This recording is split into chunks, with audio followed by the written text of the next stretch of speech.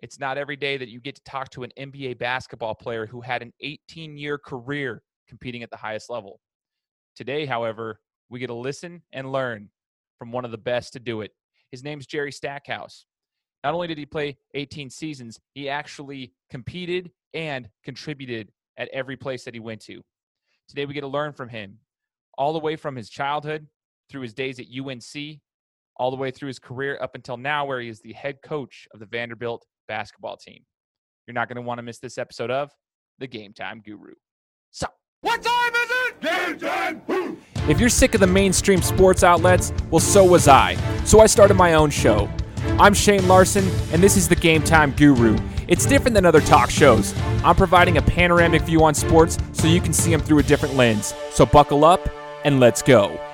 What's up, everyone? Welcome out to the Game Time Guru podcast. I am your host, Shane Larson, coming at you with another amazing interview today as we break down the world of sports from a different angle. We're delivering a panoramic view on sports, helping you see sports through a different lens, through interviews from our guests. And today, we're bringing on an 18-year NBA vet. He played for 8 teams, 2-time All-Star. He's got a lot of accolades, I should say. And now he's the current head basketball coach at Vanderbilt. His name's Jerry Stackhouse. Jerry, thanks so much for joining the show. Thank you, Shane. Thanks for having me on. Man, it's an honor. I am like super stoked about this. It's like a kid in a candy shop. I can't even explain. So I just need to a lot of my basketball fans already kind of know who you are as the athlete, but we want to take it back a step, Jerry. We want to take it back to when you first picked up a basketball. So can you take us down memory lane a little bit and, your earliest memory of picking up a basketball? Man, I think my earliest memory of picking up a basketball probably wasn't even on a basketball court. It was like inside my house shooting. My brothers, I'm the youngest of 8 boys, but it was probably only 3 of them really there with me when I was growing up, when I was a baby. Like there's a big gap between us. But again, just in the house, man, having a little clothes hanger, making a hoop. My brother was good at making nets and ball up some socks and shooting, hanging it over the bedroom door and playing hoops that way. So, I think basketball has been a part of my life for extremely long time, but it definitely comes from some humble beginnings. I love that story, though. That's so awesome to hear, like, when it kind of started, just kind of you had it in your blood, your DNA, but it was a little bit different than some might think, just like picking it up on an actual basketball court. So that's super, super cool. Can you talk to us about, like, the example that your siblings and your family have? From my understanding, you're a pretty big family, man. You've referenced your mother before when I've heard you talk to other people and stuff, and then also your siblings. What was the impact of having a strong family bond? It was huge. I think just, family is the foundation of everything that I pretty much stand for and everything that I want to try to accomplish going forward with where I'm at now with my team. It's all about us, having a family, having a connection. Obviously, we're never going to have the bond of your immediate family, your brothers and sisters, your mom and dad, but being able to be an extended family, it helps, because you're going to face adversity. And once you have adversity, if you have people that want to help pick you up and that enjoy picking you up, I think it bodes well for you to have success. Totally. Now let's stay kind of on that topic. I know that you have an experience that you've shared before, and I'd love to hear it again. Is when you got into college, and it was some advice that your mom gave you. I took notes when I listened to you in a coaching call once, actually, and I took notes about listen to your mother. You had an experience that happened when you got into college, and some advice that you took from your mom. Do you mind breaking that down for my listeners? Well, yeah, I think for me, it was like, man, when I first got to college, I was the number 1 player coming out of high school. I went to North Carolina. I signed to go to North Carolina early. I committed early. And a lot of it was because they hadn't won a championship since Michael Jordan had been there in 1982. So it was like, okay, I want to be the next player from North Carolina to help win the championship. But they win the championship the spring before I get there. So it was like it kind of took a little bit of the wind out of my sails. But I still, fulfill my commitment of going to North Carolina, being from North Carolina. And, I went there, as confident as I ever been. And I played well, and I was playing about 18 minutes a game, averaging almost 13 points a game.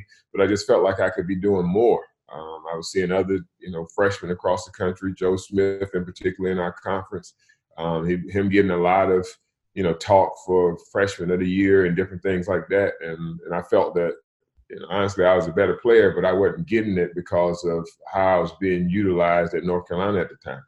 And so it was just like, kind of having a pity party. And, one day after one of the games, or again, I didn't probably play as much or as I like, and I'm on the ride back to my dorm with my mom, we're just having a conversation just like this is not the place for me. I could be doing this. And, I ready to transfer, ready to do this. And then she was just like, yo, if, she heard me out. She listened to my whole just ran and, about how woe is me. But it was like, if you start running now, you're going to be running the rest of your life.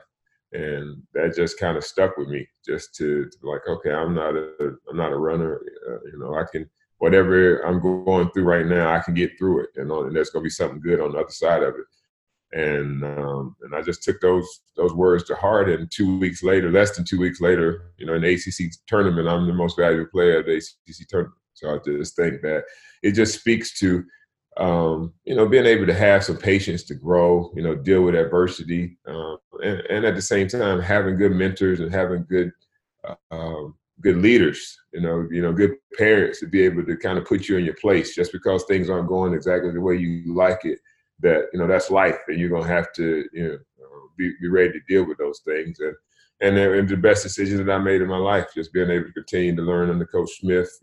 He's so valuable to everything again that I do now.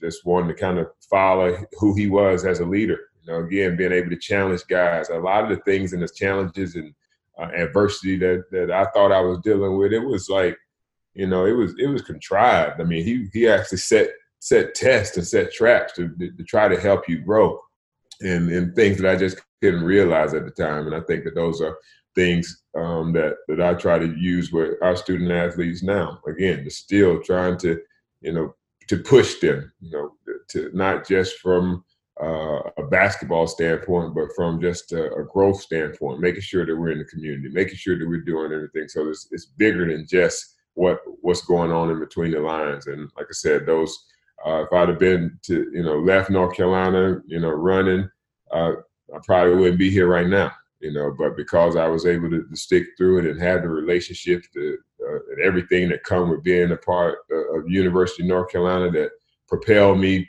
into my professional career. And so it's just, again, man, just being able to patience and understand that as 16, 17, 18-year-olds, we do not know it all. And even though, it's a lot more information for kids at this point. I mean, they got a lot of knowledge at their fingertips through social media and different things, but still there's nothing like having that wisdom of someone that's been there and can offer sound advice. See, my mom is probably going to be listening to this smiling as you're talking. And I didn't tell her about this before. So when she listens to this interview, she's going to definitely want to talk to me afterwards, do a little, I told you so. I think there's a lot of them out there. See, but that's what it stuck with me. And that's why I really appreciate you sharing that, is because that was some sound advice that really, like you said, kind of projected you and kind of set the foundation for the remainder of your career, which in terms of like athletics, especially in professional athletics, you had an extremely long career. That's like a double the career of a normal athlete, if not more, because not a lot of guys can make it even past their first contract nowadays in the NBA. And you made it 18 seasons. So before we even get into that point, I want to make sure the listeners understand, like you stayed at UNC, to my understanding, your sophomore year, you were a first-team All-American. Sports Illustrated, I believe, had you a Player of the Year, if I'm not mistaken. I mean, you had a pretty solid little stint there while you were there. So, I mean, you put some work in. You stayed. You did what your mom said, and you put work in, and you learned. And you mentioned Coach Smith, and I would just like to ask you real quick if you could elaborate. You mentioned the leader that he was. What was the biggest thing? If you could just pinpoint one thing? I know there's probably a ton that you said you're implementing into your career right now as head coach at Vanderbilt, but like, what was the one thing, if you could just say it, you took it away from Coach Dean Smith, what would it be? Well, I think he cared about everybody. Again, obviously, we had a lot of lottery picks. Myself, Rasheed Wallace, Eric Montrose, all those guys that he coached. Michael Jordan, you can go the list on. But I think he cared, genuinely cared about the walk-on, the 13, 14-man walk-on. And they just like he would send me when I was in the pros, he would send me a letter to start the season and check on me and see how I was doing. he did that with everybody. And we talked to guys that was a Morehead scholar from my hometown, and I see him, and he got a note from Coach Smith. I think all of those little things. I had a friend that from back home came up he just ride with me to Chapel Hill to spend the weekend, and we go in the office, see Coach Smith. Damn, it's probably a year later, and then Coach Smith calls him by name. Hey, what's up, Alan? He can't believe Coach Smith knows his name, but I mean, he went out of his way to make sure that he did all of those little things, and I wish I could follow in his footsteps with that, but I am absolutely awful with names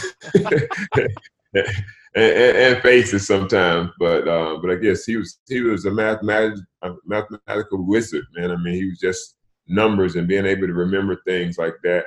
So that's why it was really, really tough seeing him there at the end with kind of the dementia and stuff, because the mind that had been so sharp to, not really recognize, some of us at certain times. It was tough to watch him in that position.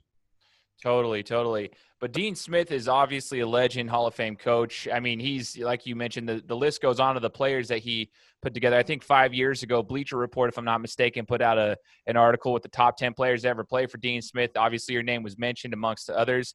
It was just super cool to kind of see, like, yeah, he primed these guys. But the cool thing is to hear from your perspective, it wasn't just the top-tier athletes. It was the walk-ons. Like you said, these guys, he truly cared about the people as individuals. And I think that's super important for us to hear, and all the coaches that listen to this show to also hear, any leader for that matter, to hear. Just the personal touch to his style is super, super important. Now, Stack, you go. I'll add one more thing to that, man, too. I think just, even after, like, it wasn't just like, okay, I had this, kid that was going to the pros now, and then I just let all these, money managers or agents just handle. He still took a vested interest. He made sure that, he put me with the financial advisor that I'm still with today. That's right there in Chapel Hill. That had never taken on an athlete before. I was the first athlete that they ever worked with. Coach Smith brokered that. He was the one that was still watching my finances and stuff, because I was, coming from a family that didn't understand, the amount of money that I was, I just was coming into, so having him as almost like the rich dad, poor dad, was valuable. Like, I can remember, walking, coming into the office to see him and checking out, and it's like, you've been spending quite a little bit. Your American Express bill was kind of high, but he was still checking. And that's not something he had to do, the rest of my career. But those are things in those early years to make sure that he still kept tabs on us. And I'm very appreciative of it. That's so cool to hear. Somebody who actually cares about you when you leave the program. I mean, that shows that he truly cares about you as a human being, not just one of his athletes. I think that's super, super cool. That actually makes me laugh. That's awesome, though. And so Stack, you're going into the NBA draft, and obviously this starts the long career that you had. And you mentioned once about the position change. I kind of want to know, like, in your early years getting into the NBA, what it was like, the biggest transition. Obviously, you played for a prestigious university, probably had some good facilities, great coaching, obviously. But there's always a major transition from the college game to the program, just like there is from a high school to the collegiate level. There's always like a transition when you go to the next level, mainly because the skill set is different, the type of ball is different, the demand on your body from a mental and physical standpoint is different. But what would you say was the biggest transitional piece coming from North Carolina into the pros, into your rookie year, I guess?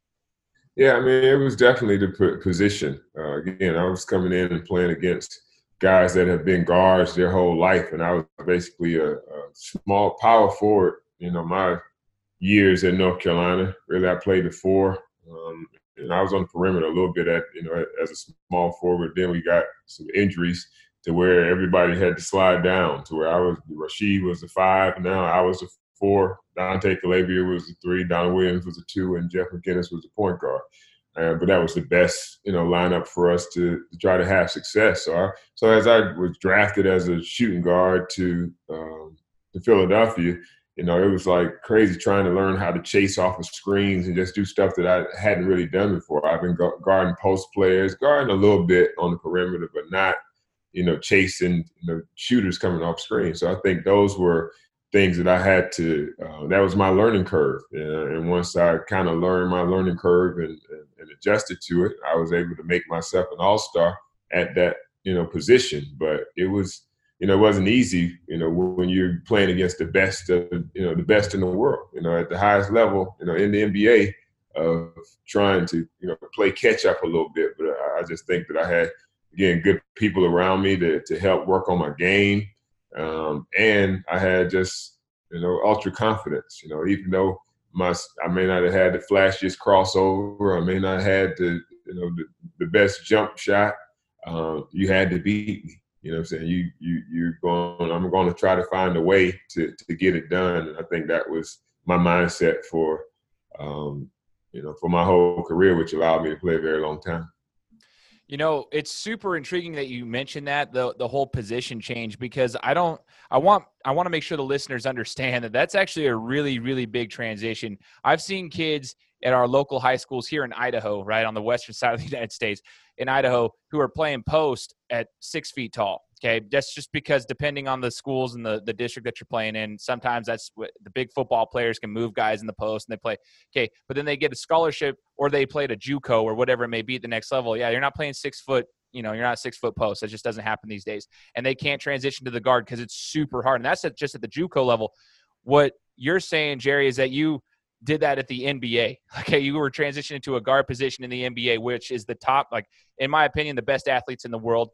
Everybody can find me on that, but I think it's the best athletes in the world in the NBA. And you had to play a guard position. You're transitioning at the NBA, which is extremely difficult. And the fact that you were able to do so kind of shows it's interesting, because you said, like, your mindset was in the right place. And I think that carried you through the rest of your career, because, I mean, you lasted 18 years in the NBA and you contributed everywhere you went. And that's the coolest part about it. Now, first, before we kind of get into the rest of your NBA career, who would you say, like, kind of took you under their wing? Did anybody do that? Like, any of your teammates kind of help you out when you first got into the NBA, or were there some struggles there? Like, I guess I just would like to hear what that was like coming into the NBA. Yeah, I mean, there were definitely some struggles. Again, I was like, again, handling the ball on the perimeter and I could get to the basket. I could, make plays, but, passing off the dribble and all things, I was probably one of the, turnover leaders, my first year. And then I didn't like hearing the things in the, papers about me being turnover prone and different things. So I continued to work and I got those numbers down. I went from almost 4 turnovers to 3. It was still too many, but it was a big improvement from my standpoint. Again, like, for someone that hadn't played that position before. But I mean, for me, man, it's just like, I know Vernon Maxwell was a guy that stood out to me. He was a guy that really saw me kept getting, hit with these screens, and it was like, get on his hip, just show me just little nuances, a little nudge. As soon as you come off that screen, just give him a little nudge, and his momentum. The official don't know if it's his momentum or you giving him that nudge. And those guys, whether it was a Ray Allen or Reggie Miller or Allen Houston, I would give them that nudge, and it would give me a little bit of time to catch up. Yeah, they're yelling to the refs, he pushing me, but it was, it's so subtle and it was hidden. And I think that was one thing that helped me throughout my whole career that I learned that rookie year playing with Vernon. And not everybody's like that. I mean, it's a business, and guys that I had on that team, some veteran guys that didn't offer me any advice. Again, they felt like that was going to afford them more opportunity to see me fail. I'm the 3rd pick in the first round, so and I'm going to be here. You know what I'm saying? So it's like, it probably behooves you to try. But not everybody thinks that way. So I made sure that as I became that person on NBA teams, that always reached back to my younger guys, my rookies, and make sure I showed them all those little nuances. I took care of them, making sure that they got a suit. They knew how to be a businessman, and and how they should come to the game and different things like that. I spent time with my rookies that I didn't have that really myself. Yeah, but Vern was good on the court, but again, just being that person on the court and off the court is who I told myself I was going to be. Totally, man. And just so you naming those players' names, that like Allen Houston, Reggie Miller, those guys that you're guarding, that's insane that you had to guard those guys. Those are like Hall of Famers coming off. And so the little intricacies of the game that you're mentioning there with the, staying on their hip, kind of change, those are things that the outside fan may not fully understand. And even the normal fan of like even the current athletes may not fully understand, like these tiny little, like you said, nuances of the game to try to like get yourself like a competitive advantage. Now, Stack, you did mention your teammates. Like obviously like not everybody was like that, and you wanted to be like Vernon was and help the younger guys. How do you go about doing that, I guess, in your sense, where when you're a vet and these guys are coming in and essentially competing for your position, competing for playing time, but how do you go about giving them the advice at the same time competing so that you still get yours? You know what I mean?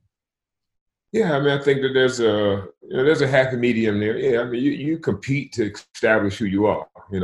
From day one, right? Like here, like yeah, I didn't have a whole lot of time where they drafted guys in my same position. It might have been a free agent guy that would come in, at my same position, but still, it's like, here I'm establishing who I am on day one about how hard I play, how I complete, and my skill set. But at the same time, it's like, man, I have no problem sharing with you because I don't feel like you can do what I can do anyway. Right? I mean, that's just the kind of inner confidence that I had about, you can't do it. Like I said, that's in my mindset. So let me help you, make sure that you're here on time, making sure that you understand, because ultimately you're going to help us win. If I sit here and just try not to help you and show you things that's going to help us, ultimately I'm not making my team better. And I think that was important to me as I got older. It wasn't as important when I first got into the league. I mean, the reality is for most guys getting in the league, you're trying to prove that you can play. So it's a lot about me and and then as you get older and you're able to establish, okay, that I belong, now it comes about winning and trying to put yourself in the right situation. And now situations where you look at the talent-wise, where in the Philadelphia with myself and Allen Iverson, we look back and, down the road when we're looking for some help, like, all right, we had some help back then, but didn't realize it. And now it's too late. And so, what did they say, hindsight 2020, but, at the time being in that space, that it's just about, man, I got to prove who I am, because if you don't, that league can eat you up. Not everybody can, like I said, get an opportunity to. Because staying is the hard part. A lot of people can get there. There's been plenty of people that have been drafted, but being able to stay and have longevity is a totally different story. 100%. Now, Stack, you had a career where that was you're mentioning names again, like you're dropping names. You played with a lot of like well-known individuals, yourself included. I'm curious, throughout the duration of your career, it's interesting because when you first came into the league, there was like this era of basketball that was kind of at the tail end the last 5 years. Like we saw with The Last Dance, the whole documentary's been going out. We kind of see that era of basketball with like the Stockton Malones. They kind of were transitioning out. And then there was the next era that kind of came through. And then you even went to the I was going in like 5-year spurts, and you were part of all of them. Played with a lot of good players, you played against a lot of good players. Who would you say were like the top 3 players, whether it was a competitor or a teammate, that you would put into your NBA career? Who's the top 3 players you were around? Oh, man, that's such a tough one. Like I said, I played with so many great players. I'll just kind of go in order. Obviously, playing with Allen Iverson in Philadelphia, Grant Hill in Detroit, having a veteran like Joe Dumars, Grant Long, Rick Mahorn, those guys, those old school guys, those guys showed you how to be real professional. We were just a bunch of young guys in Philadelphia, and then you get to Detroit, you have some guys that have a championship pedigree, and even though they were the bad boys, I kind of like that moniker too, so it was a good fit. And then Ben Wallace, I put him up there too as one of the great players. I mean, he was a guy that was dominant defensively, great rebounder.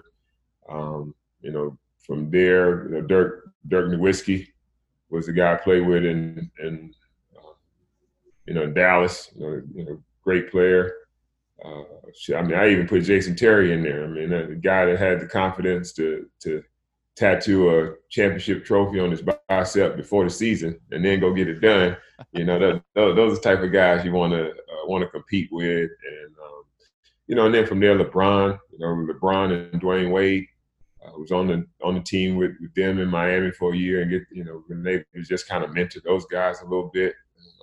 Dwayne Wade, he first couple of days in practice was pulling me over there because I used to always put my little post move on him, give him a little nudge, like Stack, you got to show me that nudge. And to his credit, man, even he mentions in that, and all the success that he had, championship, Hall of Fame career, he still mentioned those little subtleties that I showed him. So I think just spending some time with some of the greats, Michael Jordan. Again, I caught him at the end of his career. He wasn't the Michael Jordan that I had seen and played against up until 1998. He was like, I think when we first came into the league in '95, it was like he was 2 levels above everybody. And then when he took off and came back in '98, it was like, all right, we're almost there. And then, at Washington, we was like, okay, we're eye to eye to him, So it was a little bit of, it's tough to watch when you have an icon like that who you have so much respect for. But the game ends for everybody. The game at the end of the day, this is a young man's game. And Father Time is undefeated. Totally. That's super cool to hear who you've played with. I mean, just super, super, super cool, like, memories, I'm sure. Like, you're talking Hall of Fame athletes, even the ones at the end of their career, but you were also with LeBron and D. Wade and Allen Iverson. It's just crazy. And the eras of basketball, again, just from the beginning of your career all the way to the end, super awesome. Now, to wrap it up, too, as far as your NBA career, Stack, what was your favorite arena? What was your favorite arena to play in? You played in every one of them, probably multiple times, and even the new ones that were built and stuff. So what was your favorite arena to play in and why? I love, man, I had a few. Really Miami when I first started out. The old Miami arena. I don't know why. I gave them buckets down there. And then Phoenix, we used to go out there. I think it's just the warm weather cities. For some reason, being in Philadelphia and being in Detroit, whenever you get to those warm weather cities that you can wear shorts to shoot around and all that, you get a little loose and it gets kind of carried over to the game. But probably my favorite is still the LA, what I'm saying, how they just black out everything and it's like you're just on the stage, and they used to have that in the Forum and then and at Staples Center. Super cool, man. Super cool. Now at Vanderbilt, Stack, you're now the head coach of the Vanderbilt basketball program. And I'm just curious, you go from this 18-year career and you've got experience as an analyst as well. I mean, you've been doing a lot with like the broadcasting stuff too. I mean, you dip your toe in a lot of stuff. Now you're head coach. And I'm curious, like, what are you trying to do with your team? And what's the biggest, I guess, difference? I mean, from playing is one thing, but being able to coach athletes is a whole nother one. Those who have done it at whatever level kind of understand that. If you're an athlete, that's one thing, because you're the actual one doing things. You have a lot of control over what you do. But as a coach, there's a different skill set involved. So what's the transition there, and how are you enjoying it so far? First, I'm really enjoying it, man. I think it's I enjoy coaching the teaching part of it. And I really enjoy coaching and teaching at any level. It's just so happened that I'm in college right now. I enjoy the pros. I enjoy dealing with that type of talent, just unbelievable talent that can go out on the court and pretty much what you direct, they can execute. But I also enjoy working with 12-year-olds, 13-year-olds, kids that haven't really developed any bad habits yet, and you can kind of create habits as opposed, and because that's really what coaching at this level and coaching at the pro level is really kind of breaking down some habits, guys, that have built over time. Some of you build good habits and you build bad habits, and I think ball watching is one that's it's universal, at all levels, no matter how old you are, how young you are, ball watching, especially on the defensive side, and even offensively, just standing and watching other guys play and not, making yourself available or setting, false actions on the weak side just to kind of occupy different things like that. Just teaching those little nuances are, really what I enjoy. But yeah, I had a lot of different passions. I did some media stuff, broadcasting, whenever, because you never know. Like, I've always heard that every coach has been hired to eventually be fired one day. So I think you got to have something. I might need to come and talk to you about getting on the podcast at some point. So being able to do different things. I did that when I first finished. I think I felt like I need to get a little separation from the game after my playing career. I don't think it ever really would have been kind of take it serious as a coach at the pro level until you kind of get some of the quote unquote player stink off of you. So I think that's I did that in the meantime, did some stuff with our players union, did some broadcasting, and I enjoyed it. I enjoyed, talking to game radio shows, or going to, NBA TV, sitting there on as an analyst, and it's kept me close to the game. But really, there's nothing that could fuel my passion and my competitiveness and that camaraderie that you get of being on a team, other than getting back into it in this capacity. If you can't play anymore, now it's like now I can still impact the game by using my understanding of the game to, match with some of the best in the business. And I feel like this, not just because it's not just my coaching experience. A lot of people are like, oh, you've been coaching for probably a relative short amount of time, 4, 5, 6 years, but man, I played 20. So of this game, So you mean to tell me a guy just because he was the coach, I mean, he would know more than me, and I was a guy that I've always been in sync with my coach, because as a better player on the team, that I needed to understand exactly what he wanted to get accomplished. So, it's pretty seamless for me, man. Just taking because I played for some great coaches. When you go back to, Coach Smith and Larry Brown, Rick Carlisle, Avery Johnson, Scott Skiles. I mean, I just played for a number of great coaches and taken a lot from them. Eric Spoelstra, just taking a little bit of all of those guys and kind of made my own identity of how I feel the game should be played offensively and defensively. And I've had success with it. And just thank God that God has continued to allow everything that has happened in my life up until this point to prepare me for the next phase. So I never really get worried or anxious, because I feel like whatever is next, that I've been prepared for. So awesome, man. So awesome hearing from you. And last thing from you, man, I just want to ask you as we wrap this up, Stack, is just if you have one piece of advice. Obviously, you've just dropped a ton of golden nuggets for everybody, but if you got one piece of advice, just one thing to say to any athlete or anybody for that matter who's coming up and they want to make their career happen wherever it may be. You had an 18-year career at the highest level of basketball. You obviously had to do some things that were special to get there. My question is, what would be the one piece of advice for those who are trying to excel at the next level of whatever they're doing? Man, I think it's just it's different for different age groups. I mean, I think as younger adolescents, you got to do a lot. You got to really kind of find what's good for you. I encourage you to play, multiple sports. Try not to centralize, right away. I think probably the right age to centralize is probably around 13, 14. And a lot of people feel like, okay, if you wait till 13, 14, you're going to be way behind the game. No, really. Like there's really are late bloomers and kids that can develop a real unbelievable skill set. So, but it's all about passion. You got to have passion for something. I really didn't get great at anything that I did, whether it was playing or coaching, until I said this is exactly what I wanted to do. I could dibble a little bit with the media piece, with the broadcasting piece, with the radio piece, with some other business ventures, but man, what it all came back to, what do I really love to do?